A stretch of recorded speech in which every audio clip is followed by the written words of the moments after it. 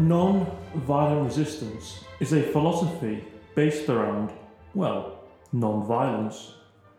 Non-violent resistance has resulted in some of the greatest transformational effects in the world. From the ending of British rule in India to the end of apartheid in South Africa or the end of segregation in the United States. Some of the greatest names, especially of the last century, have been key figures in this movement. Nelson Mandela, Mahatma Gandhi, and Martin Luther King. 3 names, and perhaps the 3 most respected people of the 20th century. Non-violent resistance actually changes the world. From 1966 to 1999, non-violent civic resistance played a crucial role in 50 of 67 transitions from authoritarianism. Furthermore, non-violent resistance continues to be the easiest and best way for great change to occur in a variety of circumstances. So what do we mean by non-violent resistance? Non-violent resistant movements often employ a variety of tactics. While not using force, it is still proactive and can be just as brave and dangerous as violent resistance itself. Indeed, I would say it is braver to not fight in the face of violence than to fight. Types of non-violent history include information warfare, picketing, marches, vigils, leafleting, protest art, protest movement and poetry, community education, consciousness raising, lobbying, tax resistance, civil disobedience, boycotts, sanctions, legal and diplomatic wrestling, underground railroads, and principled refusal of awards and honours, and then lastly, general strikes. So is non-violent resistance an invention? I would argue yes. It is a distinct entity from pacifism, which is passive. Non-violent resistance is active. One indicator that non-violent resistance is not a natural occurring phenomena is that no language on earth has an original word for non-violent resistance. The word non-violence is simply a negation of the word violence. It is not a naturally occurring phenomena. Furthermore, the fact there is no active word for non-violent resistance could be because the idea has been seen as one of the more dangerous ideas in history. You can fight violence with violence, but how do you fight non-violence? Non-violent resistance is 2 separate things coming together to make the one. Non-violence and then resistance. Non-violence is well attested to, and so is resistance, but putting the 2 together took far longer than you might think. Most of the world's religions discuss non-violence. Hinduism claims to be the oldest religion, and they ascribe non-violence to be the perfect, unobtainable ideal. Jains keep their mouths masked to ensure they do not accidentally inhale tiny insects. Buddhism forbids the taking of life, but this results in a wide range of interpretations. In Tibet, they try to take a life so cleanly that they suffocate animals so no blood is spilt. Compare this to Jews who cleanly slit the throat and then remove all the blood, as this is seen as cleaner in their culture. A matter of perspective, I suppose. In Japan, Buddhists developed the meditation school commonly known as Zen. The idea was the suppression of the body to reach a higher level of meditation. A few centuries later, and Zen was intertwined with the warrior code in Japan. You can therefore draw a direct link between Zen Buddhism and the Japanese militarism of the 1930s and 1940s.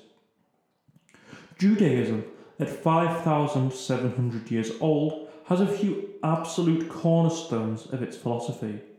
It is monotheistic, and the 10 Commandments are sacrosanct. The 6th commandment is clear: thou shalt not kill. The shortest commandment, and it comes with no commentary or exceptions. Even with this, there were still wars.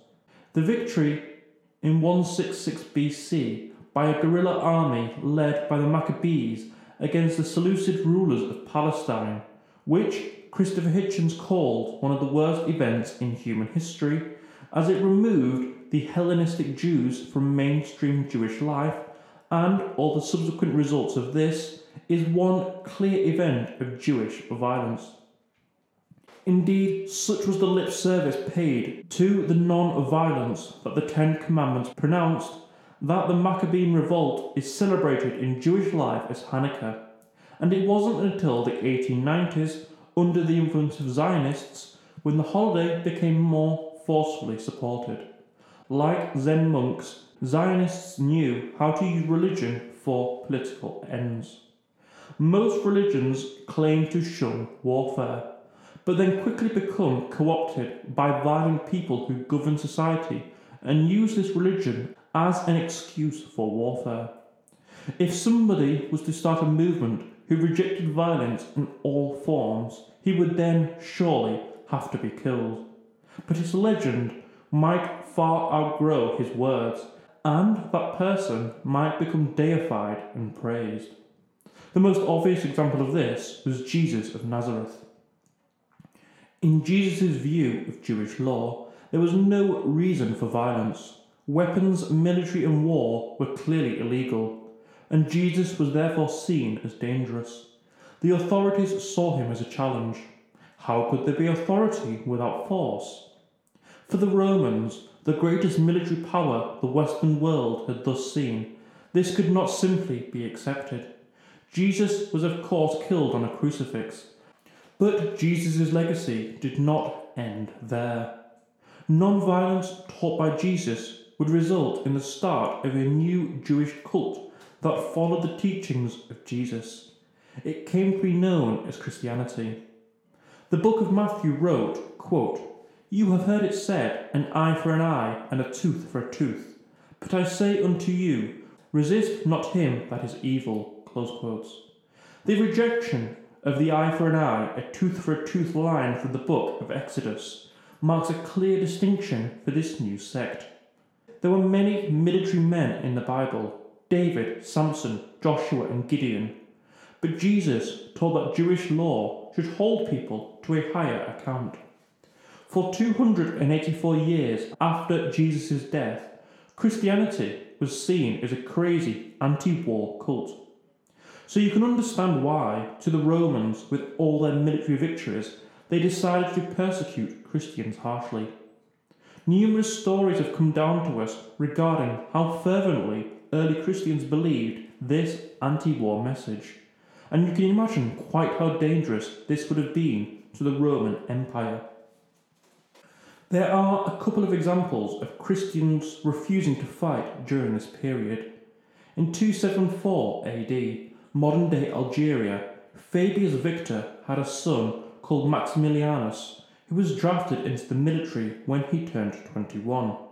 But he told the proconsul of Africa that he could not enter the military because his first duty was to the teachings of Christ. The proconsul executed him. History records Maximilianus as the first martyred conscientious objector. Another example was Martin, who refused to go into battle against the Gauls. He said in 336 AD that he was a soldier of Christ and therefore could not fight. He was called a coward, which he refuted. The emperor decided that a fitting end would be for Martin to walk unarmed onto the battlefield at the front of the Roman army to face certain death. Luckily for Martin, a peace was negotiated with the Gauls before the battle took place. Martin died 61 years later of natural causes. Both Martin and Maximilianus are now saints.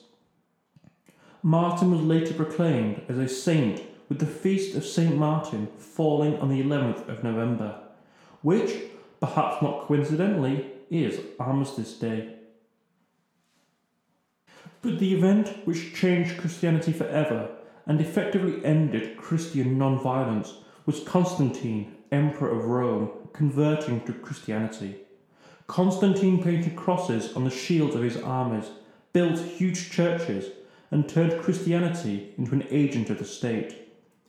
Christianity became the religion of the Roman state, and that state was violent. With this, Christianity became a more violent religion. The ideal of a just war, invented by St. Augustine, was pushed ever further, and with little resistance it led to the Crusades against Islam. Islam toyed with the notions of peace, but it too found itself spread by extreme violence very early on. There was little open resistance to the church, as its reliance on war was all-consuming. One of the few ways to challenge this was to join a monastery. Monasteries became refuges for those who rejected violence and war, and instead became places of learning and production. They had huge libraries, produced some of the finest artisanal products in the West, and invented things such as musical notion, which was developed by a monk named Notker the Stammerer, and it spread throughout monasteries to musicians. While the church put aside its interdiction on Christians bearing arms, monasteries rigorously maintained the ruling. There were Christian movements over the Middle Ages who rejected violence in an attempt to return to what was viewed as a more biblically realistic version of Christianity. Many of these movements became part of the Protestant Reformation. The most famous were the Anabaptists. Between 1525 and 1800, there were more than 200 decrees denouncing them, as they preached that only adults who could consent should be baptized, and a refusal to bear arms. Colonialism was not a good period for the idea of non-violence. One of the most famous non-violence movements were the Quakers. Coming of age during the British Revolution and favoured by Oliver Cromwell and the Puritans, there were numerous Quaker colonies set up in the New World, but many of these failed. The most famous of them all was Pennsylvania, founded by William Penn. It was designed to be an experiment of non-violence. Of course, Pennsylvania still exists, but not as a Quaker colony. The eastern lands of Pennsylvania were given to more warlike settlers as a barrier between the Quakers and the so-called Indian savages. The Quakers attempted to teach their philosophy to the Indians, but with the French on one side and the British on the other, non-violence didn't seem like any sort of solution. Quakers lasted in power until elections in 1756, which voted the Quaker bloc out of power. And it's interesting to think what could have happened if colonists did genuinely espouse a non-violent philosophy. Much of the reasons for the attacks on the Native Americans is reminiscent of Rome's attack on Carthage. We have to attack them before they attack us. Indeed, humans' first act in conflict has almost always been to reach for a stone tool, a club, a sword, a crossbow, a musket, a rifle, a machine gun, an AK-47, rather than seeing what could be done through pure non-violence. The American Revolution, it's said, was won by the sword, and George Washington's sword at that. But there is a thought by some that independence could have been won if the methods of evading tax, damaging British property like tea, and other forms of non-violent resistance had been used. John Adams wrote in his later years to Thomas Jefferson that, quote, "The revolution was in the minds of the people and the union of the colonies, both of which were accomplished before the hostilities commenced." Close quotes. The idea that the British would have given up America without military conflict isn't too far-fetched an idea. The British ended up giving up the US when the US only had very few military victories. The British gave up America because it was unprofitable and costing too much money which could have been used elsewhere, such as fighting wars on the European continent. As Mark Kurlansky says, quote, "It is very possible that British withdrawal could have been achieved by continuing protest and economic sabotage. Close quotes. The United States Civil War is the deadliest war in American history. Slavery is bad, but American slavery was the worst of the lot, with no chance of freedom and no rights.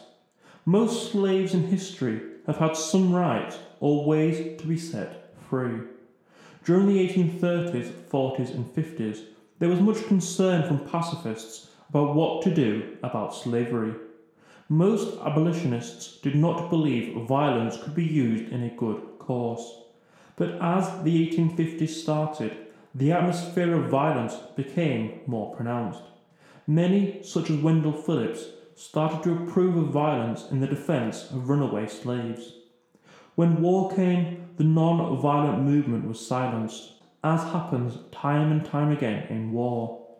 By the time war came, it was too late to debate the possibility of a non-violent approach. But one wonders what would have happened if the abolitionists had engaged in economic measures against slavery. The buying out of slave farms, refusing to buy any southern products that even hinted at slave involvement, could have all worked. We simply don't know. Perhaps the closest thing to non-violence by natives during this time was on the other side of the world, in the far South Pacific, on one of the last places inhabited by humans. The first people were the Polynesians in 1250 to 1300 AD. We now call these islands New Zealand, and soon after their western discovery, many people, Polynesians and Europeans, settled here. The Polynesians called themselves the Children of Heaven, or the Maori, and from 1845 to 1872, they resisted the British military. Of course, they were no match for the British Empire, and soon there were only 40,000 Maori alive, compared to the 500,000 white settlers. Then, in a time of need, a visionary leader came to prominence. Te Witi emerged in the southern coast of New Zealand's North Island, in a place called Parihaka, and many survivors fled to this place, where they were allowed to stay on condition they destroyed their weapons. Te Witi announced it was his intention to negotiate a peace treaty between two equal peoples. Many people came to Parihaka, including some white people. Te Witi encouraged them all to make everything they needed for themselves and not to buy British goods. The land Te Witi had claimed was technically white land, but the Maori settlers went out and ploughed the white man's land that they claimed for themselves. The British were not happy. They confronted the ploughmen, but the ploughmen remained calm and did not fight back. They simply continued to plough the fields they claimed as their own. While the colonial administration hesitated about what to do next, a group of angry white settlers declared an independent republic and pledged to kill the ploughmen. Te Witi instructed non-violence in the face of this threat, and oddly, the white settlers panicked in the face of non-violence. Local newspapers ordered a war of extermination, and this made the government react, and they arrested the ploughmen and shipped them to the South Island without trial. Many died from poor conditions, but still more ploughmen came out to plough the fields they claimed for themselves. Then the army moved in and dug trenches ready for a battle, but the former Maori warriors met the army and gave them gifts. By 1880, the British and New Zealand government, effectively the white people, worked out they had spent £1 million on trying to put down the rebellion. The cause became something of an obsession in the New Zealand press. There were now hundreds of Maori every day ploughing the land and offering no violent resistance. The local constabulary raised 2,500 men and made their way into the centre of town to tell the ploughers they had 1 hour to leave. Several hours later, and Te Witi walked out to meet the mob. He was arrested, but the ploughing didn't stop, and they started picking up new tactics of non-violence, including tax avoidance. There was no grand resolution to this movement. In the end, the threats of violence dissipated and the prisoners were released. The ploughers did not get back their land, but neither did a genocide happen, as it looked like it could have done at the start of the movement. Now, 20% of New Zealand's population is Maori. Compare this to the New World, and one can wonder what might have happened if the same tactics had been used in the New World. This event shows a common theme within the non-violence movement. Non-violence must be espoused at all times, even if you are attacked. Also, there must be an easy climb down for the side offering the violence. They need an easy way out. The side using the violence are normally the ones with power, so they will think of it as humiliation. Give them a simple solution. In the Western political canon, however, Tiwiti is not credited as the inventor of non-violent resistance. In modern philosophy, there is one text that rises above all the others in terms of importance. Henry David Thoreau's essay, Civil Disobedience. Civil disobedience is the active, professed refusal of a citizen to obey certain laws, demands, orders, or commands of a government or occupying international power. Civil disobedience, largely stemming from Henry David Thoreau's essay, has, in modern times, become the way that non-violent resistance has manifested itself. We've seen in many episodes how one important theoretical text or essay can start off the whole history of an invention. Resistance to Civil Government by Henry David Thoreau has proved the foundational text of non-violent resistance in modern times, and not just in the West. Published in 1849, Thoreau argues that individuals should not permit governments to overrule or atrophy their consciences, and that they have a duty to avoid allowing such acquiescences to enable the government to make them the agents of injustice. Thoreau was motivated in part by his disgust with slavery and the Mexican-American War of 1846 to 1848. The text is also interesting for originating the quote that, quote, "that government is best which governs the least," close quotes. The text proved foundational for many later who we will talk about. Gandhi once said about Thoreau that he was, quote, "a great writer, philosopher and poet, and, withal, a most practical man. That is, he taught nothing he was not prepared to practice in himself. He was one of the greatest and most moral men America has produced. At the time of the abolition of slavery movement, he wrote his famous essay on the duty of civil disobedience. He went to jail for the sake of his principles and suffering humanity. His essay has, therefore, been sanctified by suffering. Moreover, it is written for all time. Its incisive logic is unanswerable." Close quotes. Martin Luther King said in his autobiography, quote, "During my student days, I read Henry David Thoreau's essay on civil disobedience for the first time. Here, in his courageous New England's refusal to pay his taxes and his choice of jail rather than support a war that would spread slavery's territory into Mexico, I made my first contact with the theory of non-violent resistance. Fascinated by the idea of refusing to cooperate with an evil system, I was so deeply moved that I reread the work several times. I became convinced that non-cooperation with evil is as much a moral obligation as is cooperation with good. No other person has been more eloquent and passionate in getting this idea across than Henry David Thoreau. As a result of his writings and personal witness, we are the heirs of a legacy of creative protest. The teachings of Thoreau came alive in our civil rights movement. Indeed, they are more alive than ever before. Whether expressed in a sit-in at lunch counters, a freedom ride into Mississippi, a peaceful protest in Albany, Georgia, a bus boycott in Montgomery, Alabama, these are outgrowths of Thoreau's insistence that evil must be resisted, and that no moral man can patiently adjust to injustice. Close quotes.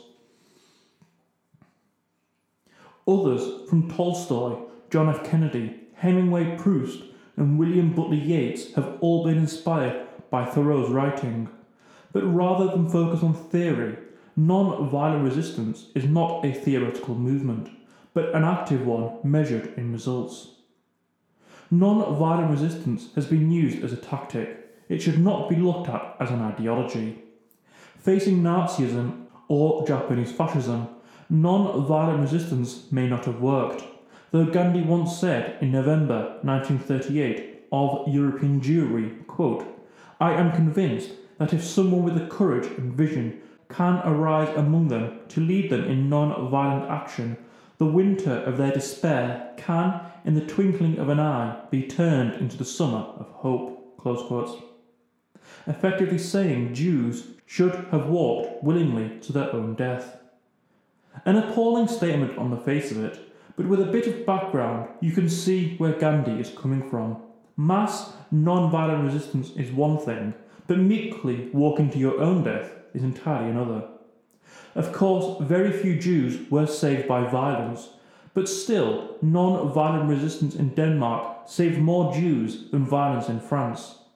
But in Denmark, it was more akin to sabotage and neo-guerrilla warfare than Martin Luther King-esque non-violent resistance.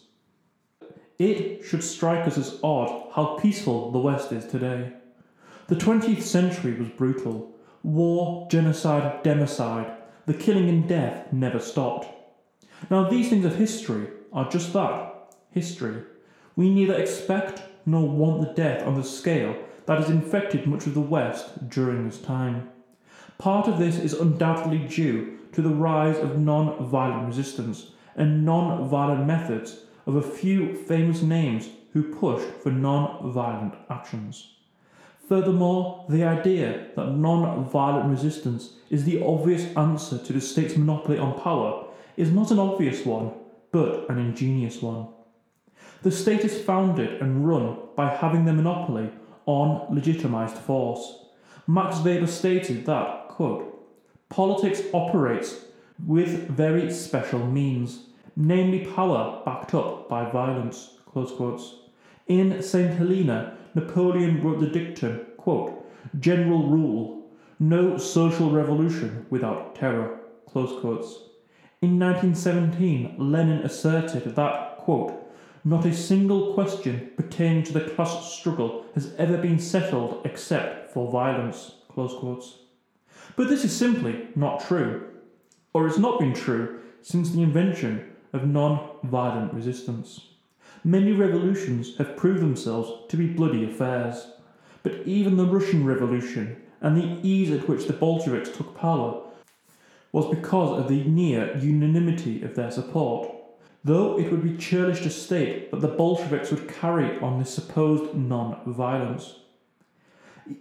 The Nazi takeover in 1933 was almost purely by non-violent methods. After the failed Beer Hall Putsch of 1923, Hitler pursued a tactic of legal strategy. Hitler claimed his was, quote, "the least violent revolution in history." Close quotes. Hitler, unlike Lenin, did not have to fight a civil war to consolidate his rule. Mohandas Karamchand Gandhi is an odd man. He was a British-educated lawyer, a Hindu, but also influenced by Jainism, Buddhism and Jesus. And, as a man of letters, he was also influenced by Tolstoy and Henry David Thoreau. Gandhi had odd theories about many things. He took up a meat diet as a youngster, hoping it would make him strong like the British. And his father died while Gandhi was 16 and having sex with his new wife. Gandhi was to later blame his father's death on the rejection and neglect of his carnal desires. Into his old age, he would often take attractive young women to bed with him and lie naked with them to test his resolve to remain chaste. Freud would have had a field day. However, a commitment to non-violence was always there. In 1921, he said, quote, "Given a just cause, capacity for endless suffering, and avoidance of violence, victory is certain." Close quotes. The British did not take Gandhi seriously, even when he argued for an economic counter to their authority by rejecting the use of cloth from British mills. But Gandhi was no saint. Rather, he was an arch pragmatist who saw the use of non-violence as the best political tactic. He described non-active pacifism as cowardice. When he went into South Africa as a lawyer, he found much racial discrimination. The formative event for him was being thrown out of a first-class train carriage by a white man, even though he paid for the ticket. During another 24-hour train journey, he read John Ruskin's Unto This Last, which recommended a life of austerity, material simplicity, and self-control. When the British colony of Natal in South Africa was about to pass a bill to disenfranchise the Indians in South Africa, Gandhi found his calling. In the South African caste system, the Indians were above the blacks, but below the white British and Dutch Boers. The Indians had arrived in South Africa as indentured servants in the late 19th century, but they quickly began to enter into the fringes of political life as their financial situation rapidly improved. With these new draconian measures threatening to re-indenture Indians and place exorbitant taxes and many other restrictions on their liberty, it was to London where Gandhi sent his appeals. Gandhi's original tactic was to suck up to the British establishment and appeal to their liberty and the quote-unquote liberal nature of the British Empire. He thought that British power lay in being strong materially but weak spiritually. During this time, he began his interest in non-violence by reading Tolstoy's The Kingdom of God is Within You, a Christian pacifist manifesto, and it wasn't long before Gandhi and Tolstoy corresponded. With the 1905 Russian Revolution, Gandhi admired the courage of the revolutionaries, but said the protesters had their methods wrong. When the 1906 Asiatic Law Amendment Ordinance was passed, which would, in effect, reduce most Indians to criminals with the need to constantly carry ID cards and residency permits, Gandhi met 3,000 Indian men at the Empire Theatre in Johannesburg. During this meeting, the men, led by Gandhi, agreed they would go to jail in order to defy the ordinance. Before the end of the year, several hundred Indians had gone to jail.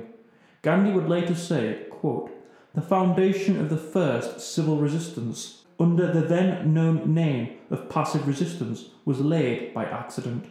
I had gone to the meeting with no preconceived resolution. It was born at the meeting. The creating is expanding." Close quotes. Gandhi would call this invention of his satyagraha. With these practices ingrained, many in India begged Gandhi for his return, and so in 1915 Gandhi returned to India, being newly anointed as Mahatma, to mean high-souled or venerable one. Gandhi's immediate problem in India was scale. In South Africa there were 40,000 Indians. In India there were 300 million. A mere 40,000 Indians revolting in India was not going to cause anything more than a minor disturbance. Gandhi began his mission quietly, by travelling through India on third-class rail and organising small-scale revolts. With this start, non-cooperation was to continue for the next 3 decades. Various protests and strikes took place, most of them ending with Gandhi's arrest. In 1930, a campaign of non-cooperation against a salt tax took place, perhaps the most famous of Gandhi's actions. Gandhi marched with around 75 followers to the sea to make salt in defiance of the English monopoly on salt making.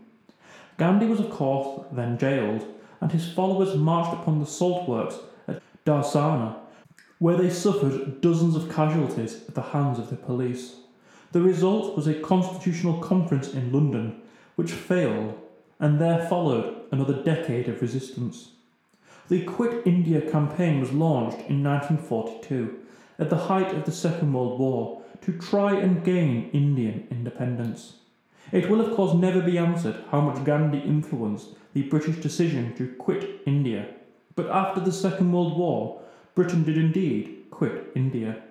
I think that without Gandhi, it would have taken a lot longer for the British to leave India. But the more dignified the British could leave, and rather than losing in a military defeat like in Ireland, meant they were able to leave with dignity, something de Gaulle began to find out in Algeria and Indochina. In 1920, a Quaker lawyer, Richard Gregg, stumbled upon Gandhi's writing. After reading everything Gandhi had published, Gregg went to India to follow Gandhi for 4 years, before returning to the US to become a leading theorist on non-violence, and writing the book The Power of Non-Violence in 1934, which he dedicated to Gandhi. The book is not a political tract.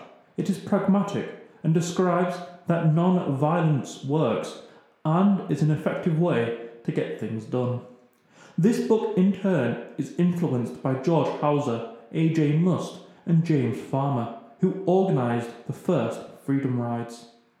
The men recruited 8 whites and 8 blacks to sit in the wrong section of a segregated bus on a 2-week journey through Virginia, North Carolina, Tennessee and Kentucky.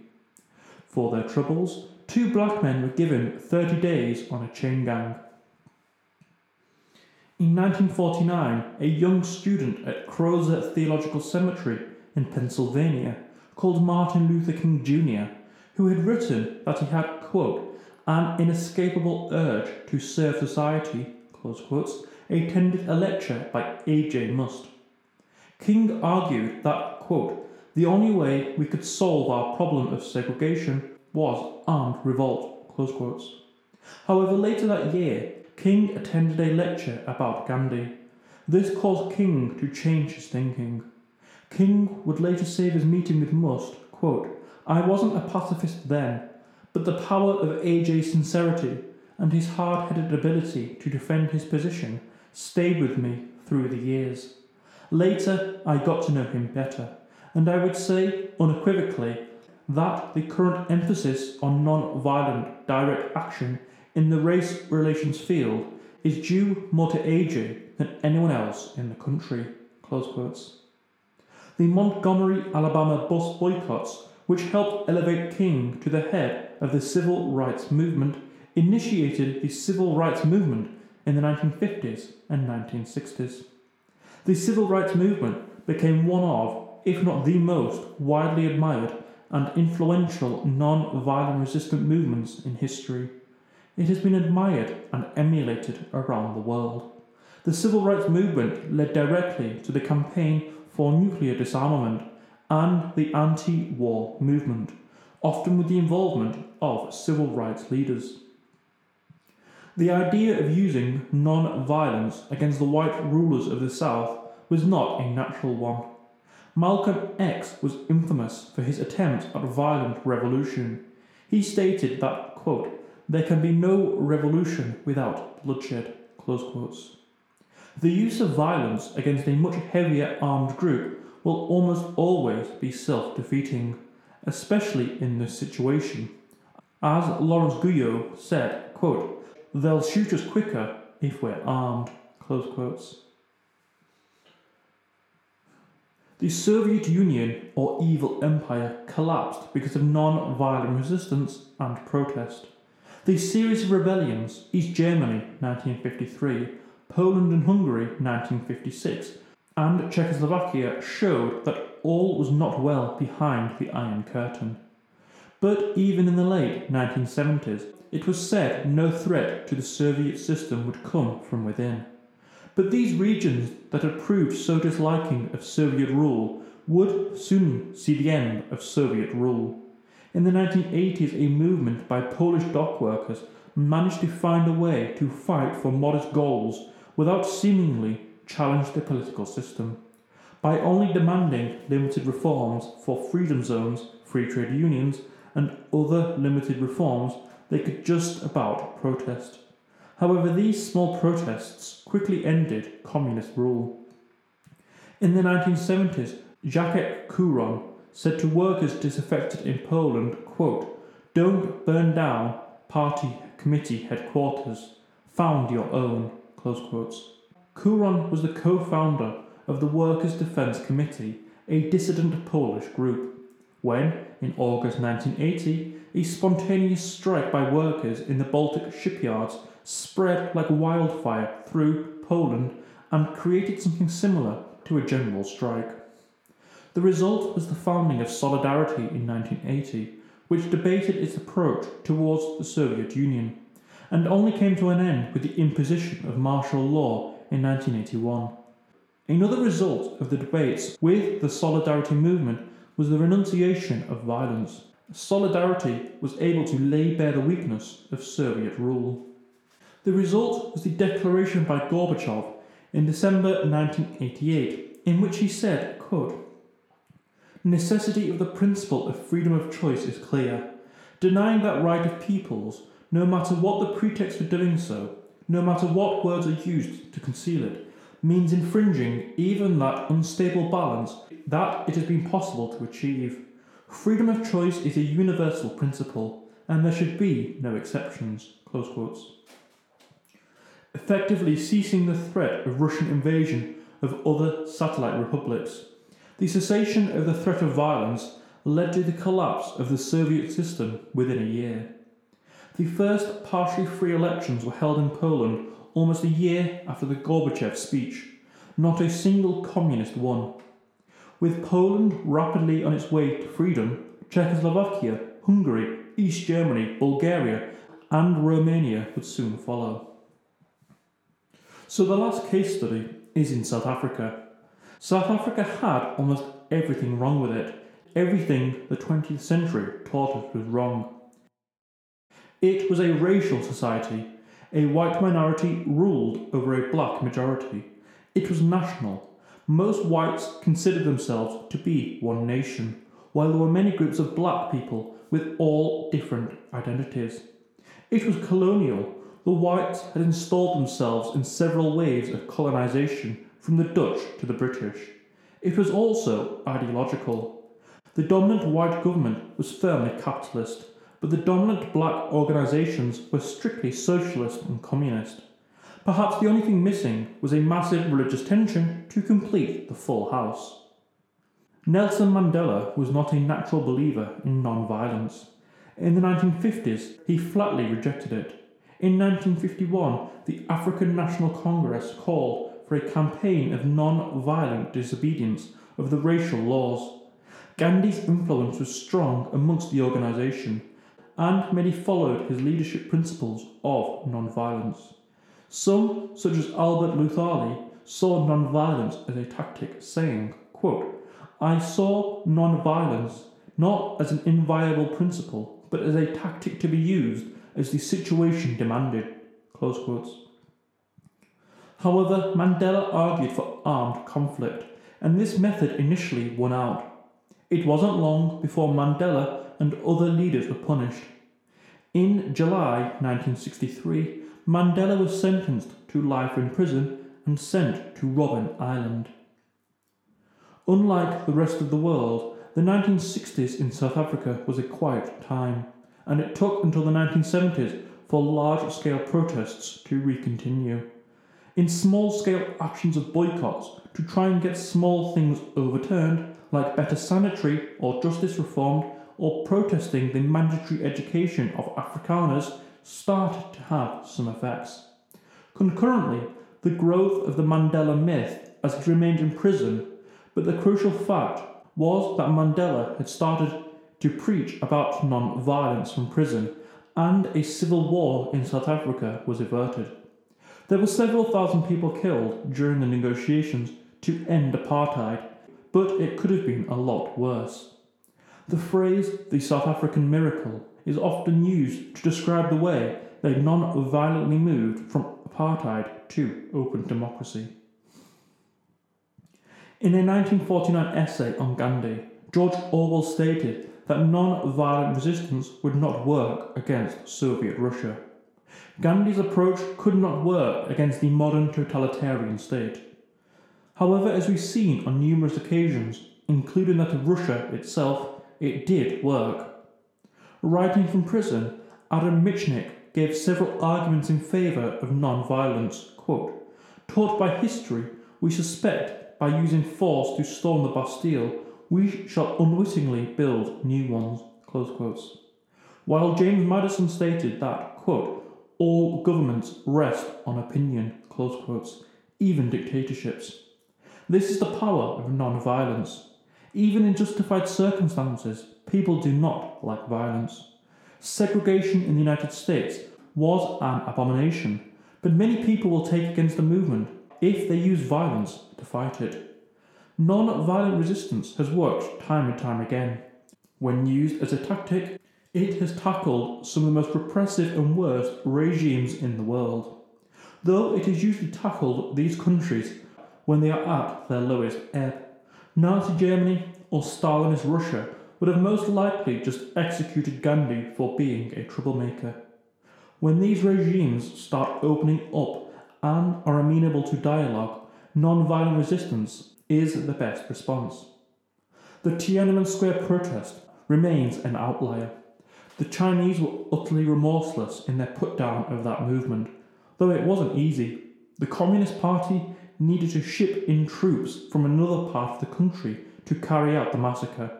If the protests had been nationwide, it might have succeeded. In many of these cases, it is often the soldiers defecting to the other side and refusing to carry out orders to kill the non-violent protesters, which ends the ruling government. So it remains to be seen whether non-violence could work against a regime utterly ruthless and determined enough to stay in power. Though my guess would be, if the protest was large enough and people were willing to sacrifice, it could work. Indeed, the ongoing Hong Kong protests against a Chinese extradition bill and the protests that seem to now happen every couple of years means we may start seeing what non-violence can do against the Chinese rule.